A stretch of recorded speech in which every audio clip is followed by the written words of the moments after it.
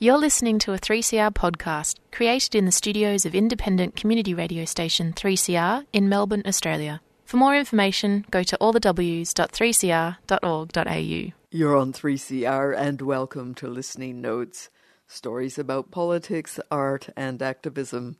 Big thanks to Black Noise Radio for their show today. I'm Judith Peppard, and I begin by acknowledging that 3CR is broadcasting from the land of the Kulin Nations, true owners, custodians and caretakers of this land. And I pay my respects to elders, past, present and emerging, and recognise that sovereignty has not been ceded. Today on Listening Notes we're going to the moon, sort of. Space archaeologist Alice Gorman will tell us why the moon should be given legal personhood. That's coming up later in the show. But first of all, we're going to get the latest on the Save Western Port campaign. You may remember that back in July we heard from Julia Stockett. She told us about her community's concerns about a floating regasification plant that AGL was proposing for Crib Point.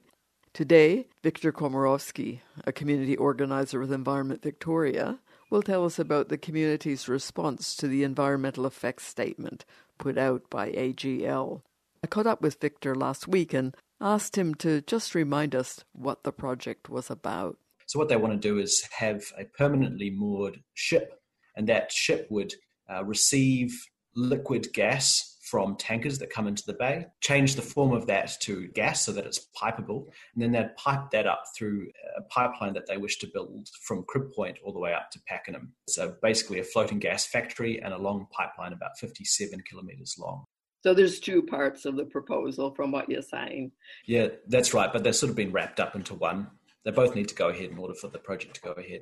So AGL has prepared an environmental effects statement. Just tell me, what's the purpose of an environmental effects statement? So the environmental effects statement is a framework for assessing the environmental impacts of a project like this that forces the proponents, in this case AGL and APA, that are a party to this as well. Is APA the group that's going to actually build a pipeline? If it goes ahead, that's what APA want to do, yeah. AGL and APA have together spent millions of dollars on contractors to assess the environmental impacts of their proposal. They've put those together in a very long form, 11,000 page document and presented that to the public to say, have a look, tell us what you think. The other part of the environmental effects statement process is that the public has the opportunity to review, experts have the opportunity to review, and an independent panel collates all of that information from AGL and APA and also from the community and from other experts. And then they make recommendations to the Minister for Planning, Minister Wynne in this case, who can give the project the go-ahead or say that it can't go ahead on the basis of its environmental impacts. So this statement has been out for consultation. What kind of response has it had? An overwhelming response to this EES environment effects statement. In previous EES processes for other projects, the maximum number of responses we've seen, submissions against a project, has been around about 2,000. We have seen well over 10,000 submissions for this, and that's just the ones that we've been able to count because they've told Environment Victoria that they're making a submission, so it may be even higher than that. Are the submissions publicly available? So if I wanted to look at them online, could I have a look? They will be publicly available, but there's a couple of steps that the department that are receiving them need to do first. So at least 10,000 responses to the environmental effects statements have been received.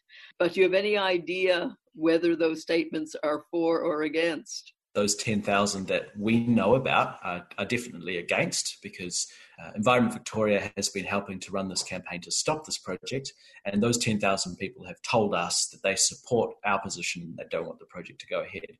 There may well be thousands more submissions that we haven't yet heard about, but we're very confident that the overwhelming majority will be against this project. We know this because of statements like a recent one from the Mornington Peninsula Shire Council Mayor Sam Hearn, who said that he has never received one bit of community feedback that they support AGL's proposal. And he has heard hundreds, if not thousands, of community members come forward and say that they don't want this project to go ahead. What kind of range of community groups are concerned? It's everything from community members who live directly within the radius of the impacts of this proposal. It's also people that visit Western Port Bay, and that's many thousands of Victorians who go down to French Island and Phillip Island and just the Bay in general. Community organisations like Save Western Port, other environmentally minded organisations like the Phillip Island Conservation Society. We know that there are a number of businesses, small businesses, who have submitted against this proposal. There are organisations like Western Port Biosphere and the Dolphin Research Institute, which are locally based and have a focus in the area. And these are highly respected scientific organisations that don't involve themselves in the politics. And they both have made submissions saying that AGL's EES doesn't stack up. It doesn't properly outline the impact. So when you have those sort of high-level scientific organisations making submissions against the proposal, that it shouldn't go ahead. You've done your own assessment at Environment Victoria. So what did you find? We focused on the fact that we don't need that gas because there are other ways that we can solve our energy problems. And we also questioned the rationale that AGL had for the project. They talked a lot in public about wanting to reduce prices of gas for people like you and me and for manufacturers. But we know that when you import gas from an international market, it's not cheap. So that gas isn't going to be cheap. That's quite a familiar argument we're hearing from a lot of people for those reasons you've just said, the international market, among other things. It's not the energy that we need in order to reduce our energy prices and also to fix our environmental problems. We already have those solutions.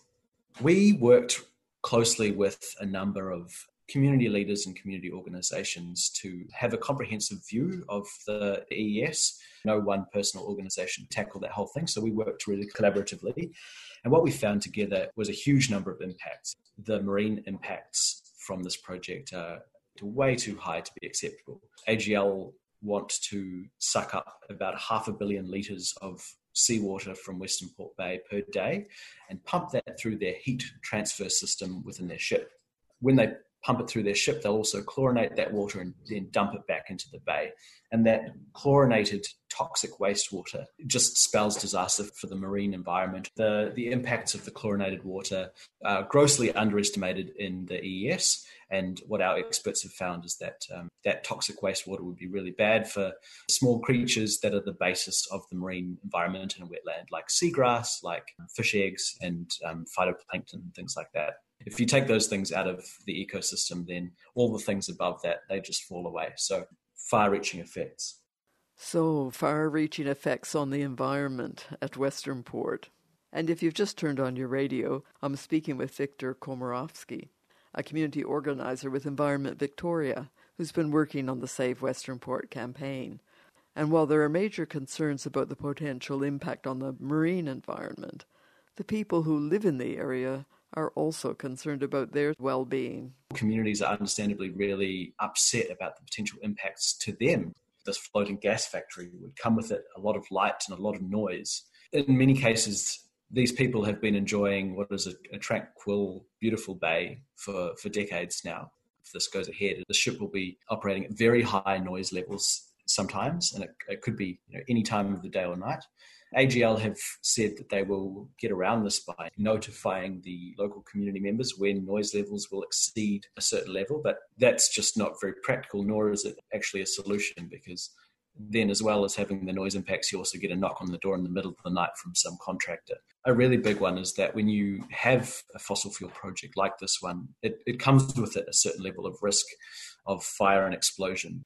There are 5 or 6 houses that are, to put it bluntly, within the blast radius of AGL's proposal. And while the risk of that actually happening is low, I mean, the consequence of something like that is catastrophic. We saw in the news that the Andrews government plans to support new renewable energy projects, which suggests that clean energy and climate solutions will be important for Victoria's economic recovery from the COVID crisis. Supporting this AGL project, this floating gas terminal, is really not consistent with that plan. the people that this plan is good for is AGL and APA themselves, because they stand to make money from importing and selling gas. For the rest of us, that just spells more climate disaster, no cheaper energy bills. It misses an opportunity for the state government to invest more in renewable energy projects that we know are good for the planet and really good for helping communities build new expertise and create new jobs in areas that need it. Yes, and I imagine tourism is a big industry, an important industry down that area. So this certainly won't do anything for that. Absolutely. Phillip Island is the second most tourism-dependent region in all of Australia.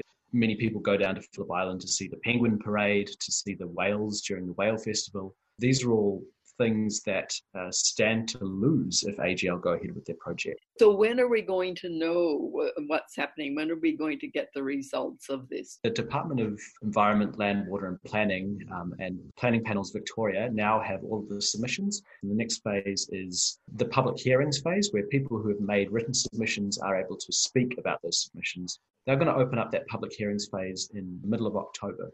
The department will make its recommendation to the minister probably early next year, and the Minister for Planning, Minister Wynne, would have a decision on his hands at that time. It sounds like this decision is very much in the hands of the Victorian government, the hands of both the Minister, Minister Wynne, and ultimately the Premier. I think what Minister Wynne and the Premier need to remind themselves of is this opportunity that we're in recovering from the COVID crisis. If we invest our money in the right places, we can create jobs for people that desperately need it right now, and we can really kickstart our transition into a better climate-safe future. Victor Komorowski, a community organizer with Environment Victoria. Coming up next, Can the Moon Be a Person? You're listening to 3CR Community Radio, Melbourne's Voice of Dissent. 3CR Community Radio, 855 on the AM dial, streaming live at 3cr.org.au or on 3CR Digital in Melbourne.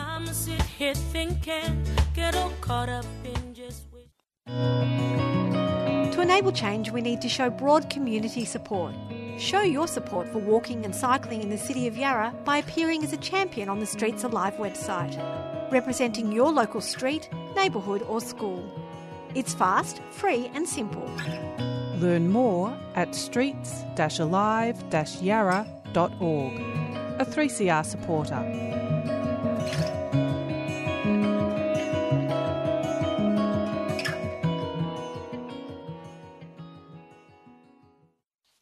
You're on 3CR. The show is Listening Notes. I'm Judith Peppard, and great to have your company today. My next guest is Alice Gorman, an associate professor in space archaeology at Flinders University. Now, her research focuses on the archaeology and heritage of space exploration, and this includes things like space junk, planetary landing sites, off-Earth mining, and much more. She's written a paper entitled, Can the Moon Be a Person? As lunar mining looms, a change of perspective could protect the Earth's ancient companion. And that's a rather lovely thought, the Earth's ancient companion. And with a title like that, I wanted to find out more. But first of all, I was curious about how Alice Gorman became involved in space archaeology. I was a professional archaeologist for many years. The turning point that launched me into space archaeology was doing the same thing as I did when I was a little kid. I was looking up at the night sky and I had a revelation that the night sky wasn't just stars and planets, it was also space junk and satellites and rockets and debris. In the early years when I was doing it, people thought I was a bit kooky. And so part of that work has been around just establishing that this is a legitimate and credible use of archaeological techniques and theories.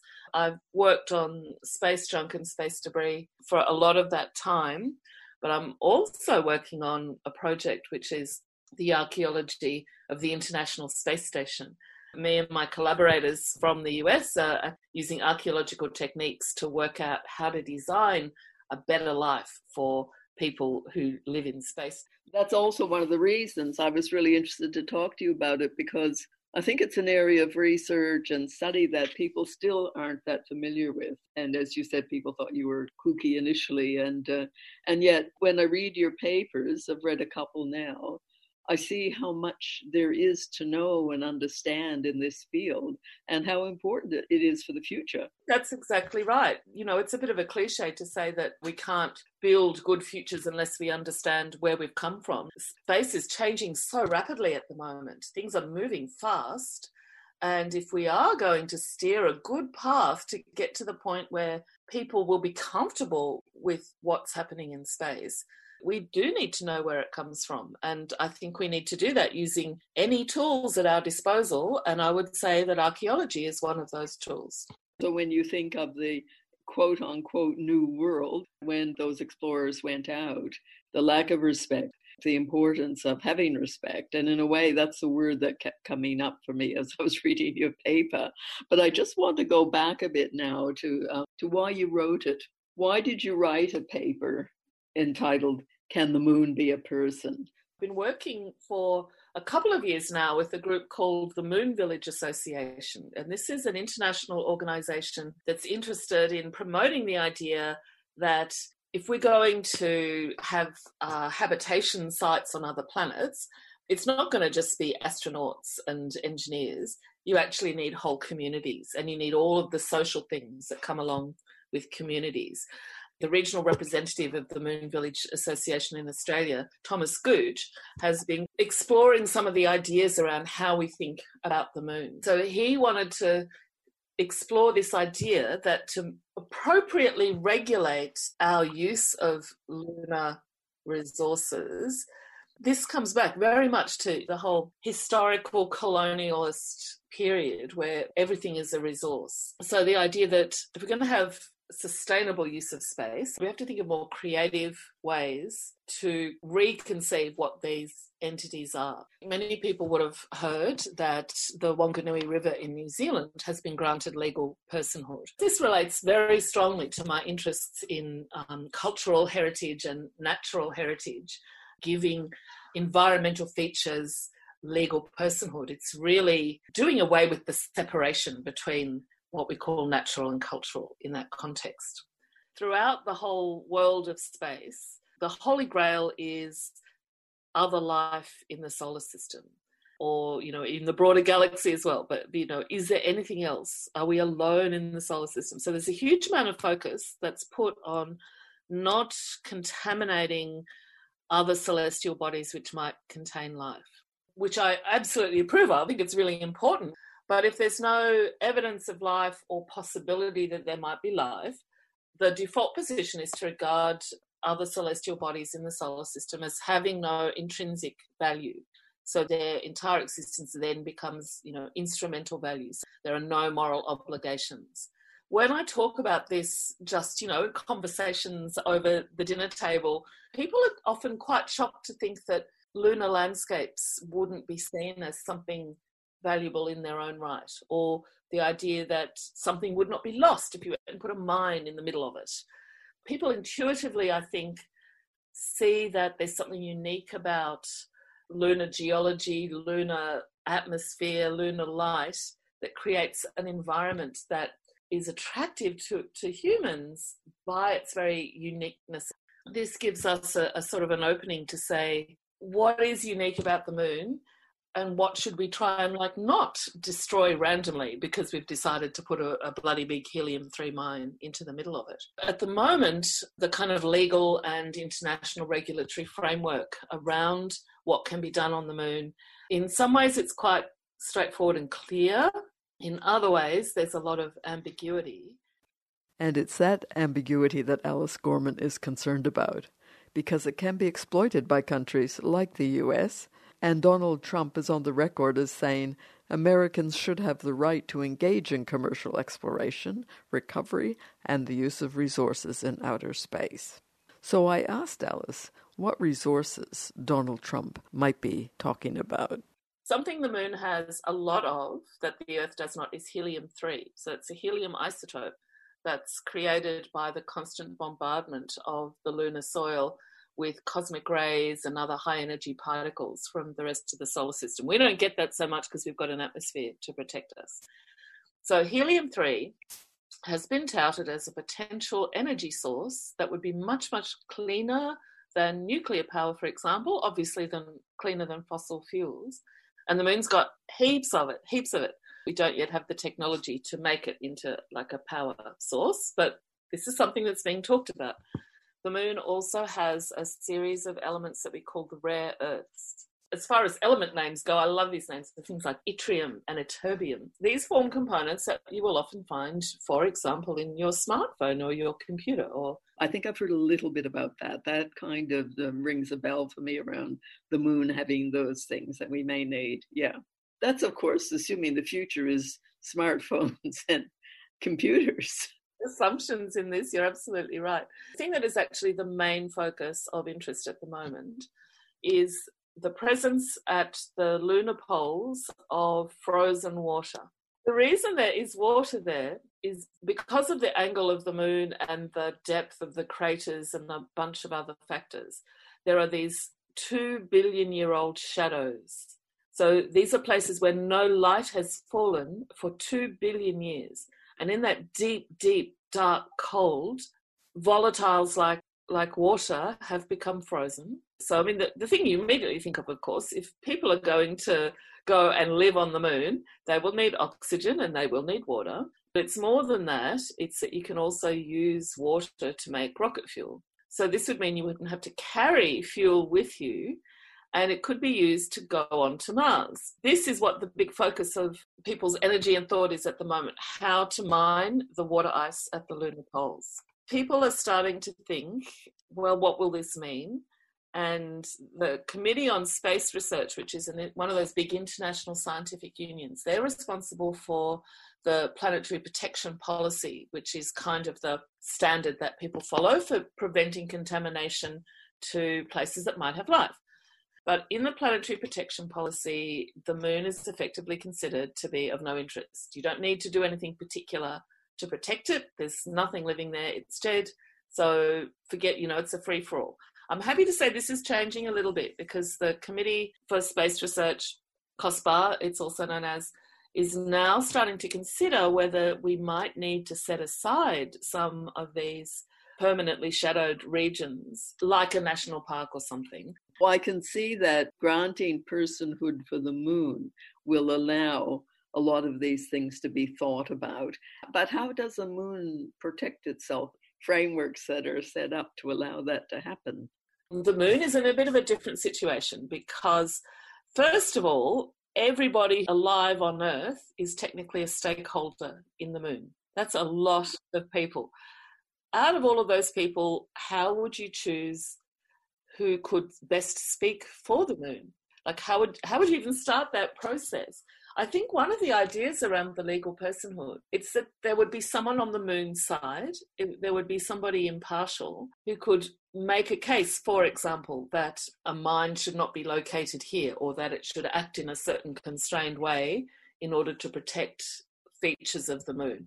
So it would mean setting up a group of people, a small committee of some sort, that would look after the moon. I guess it would have to be an international group with the expertise about what mining could do to what needs to be protected as, say, national park kinds of things.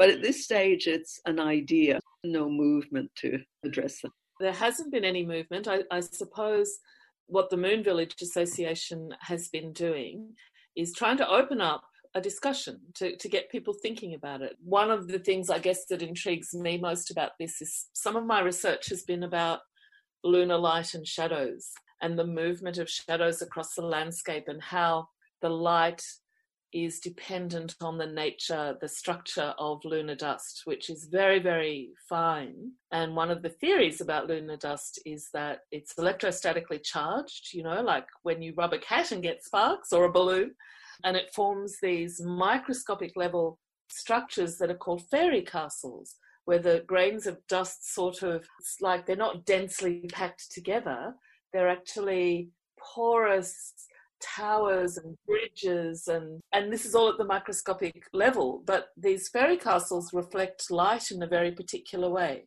So you've got this kind of link between geology and solar effects and what we see.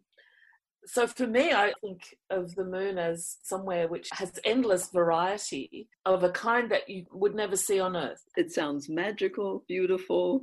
What a privilege to study such things. I mean, and to spend your time thinking about those things. I also do think of the moon's association with femininity. You know, the menstrual cycle, there's been lots of connections across the moon as woman. And I also think of the earth as Gaia, as woman. And then does the identification of them as female or woman allow them to be undervalued? Yes, and I think that's absolutely true. And certainly scholars of this type have demonstrated that the association of, Mother Earth, the construction of them as resources to be used. So that is definitely part of it. NASA has said they are going to put the first woman on the moon in 2024. And this is also a reason, I think, why that is going to not just be a redressing of a historic gender imbalance, but a woman setting foot on the moon, I think, will draw on all of this sort of deep cultural mythology and associations, and it will actually be something quite special that will be meaningful in a different way than a man setting foot on the moon. There's also all those stories about women who wanted to be astronauts and weren't allowed to. And there were women that were astronauts, of course, and no woman has actually yet set foot on the moon. Yes, it is a purely male province. The archaeological sites we see on the surface of the moon are reflections of how masculinity was constructed. The entire space program at that time was constructed around male bodies and male identities. It was a little brouhaha in the early days of the US space program was whether astronauts would be allowed to pilot vessels, because it could all be done on automatic pilot. So there's a bit of a battle because the astronauts felt their masculinity would be diminished if they were deprived of the ability to control the spacecraft. And in fact, a fairly similar kind of debate occurred in the USSR space program as well. You look at what's on the surface of the moon there now, it's about science and it's about technology and it's about history, but they are the equivalent of male hunting sites that, for example, the archaeologist Lewis Binford studied in the Arctic Circle. So I think it will be very different when women leave their imprint on the moon. We've experienced the pillaging of Aboriginal lands and culture for mining interests, and we're feeling the consequences. Do you think giving the moon personhood would help us avoid that? In some ways, legal personhood would take the place of an environmental management regime, which is absent for space. We effectively don't have one because the concept of environment is not really very well developed in space. It's just a simple way of making that case. So we could go and look at how that's worked out. 2017, that legislation was passed, and we would have to reconsider what the moon is. This is kind of what the idea is inviting us to do, to think about it from that perspective, to think about it also in a solar system perspective. How does the moon fit into the entire solar system? For example, the permanently shadowed regions I mentioned, there's only two other places they occur in the solar system, on Mercury and on the dwarf planet Ceres in the asteroid belt. So it's about thinking differently.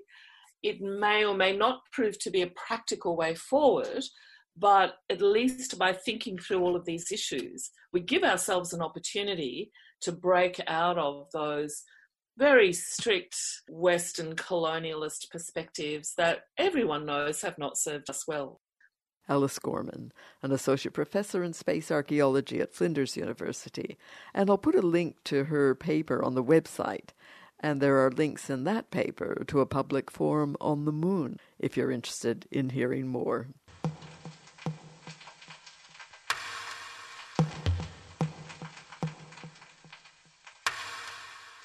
You're listening to 3CR Community Radio, 855 AM. We're coming up to the end of Listening Notes now, and a big thank you to my guests, Victor Komarovsky and Alice Gorman, and to you. for joining me on 3CR this afternoon. And do stay tuned, because that wonderful show, Diaspora Blues, with Big Juan Basto, is coming up next. Stay safe, wear a mask, wash your hands, and I'll catch you next week. You've been listening to a 3CR podcast produced in the studios of independent community radio station 3CR in Melbourne, Australia. For more information, go to allthews.3cr.org.au.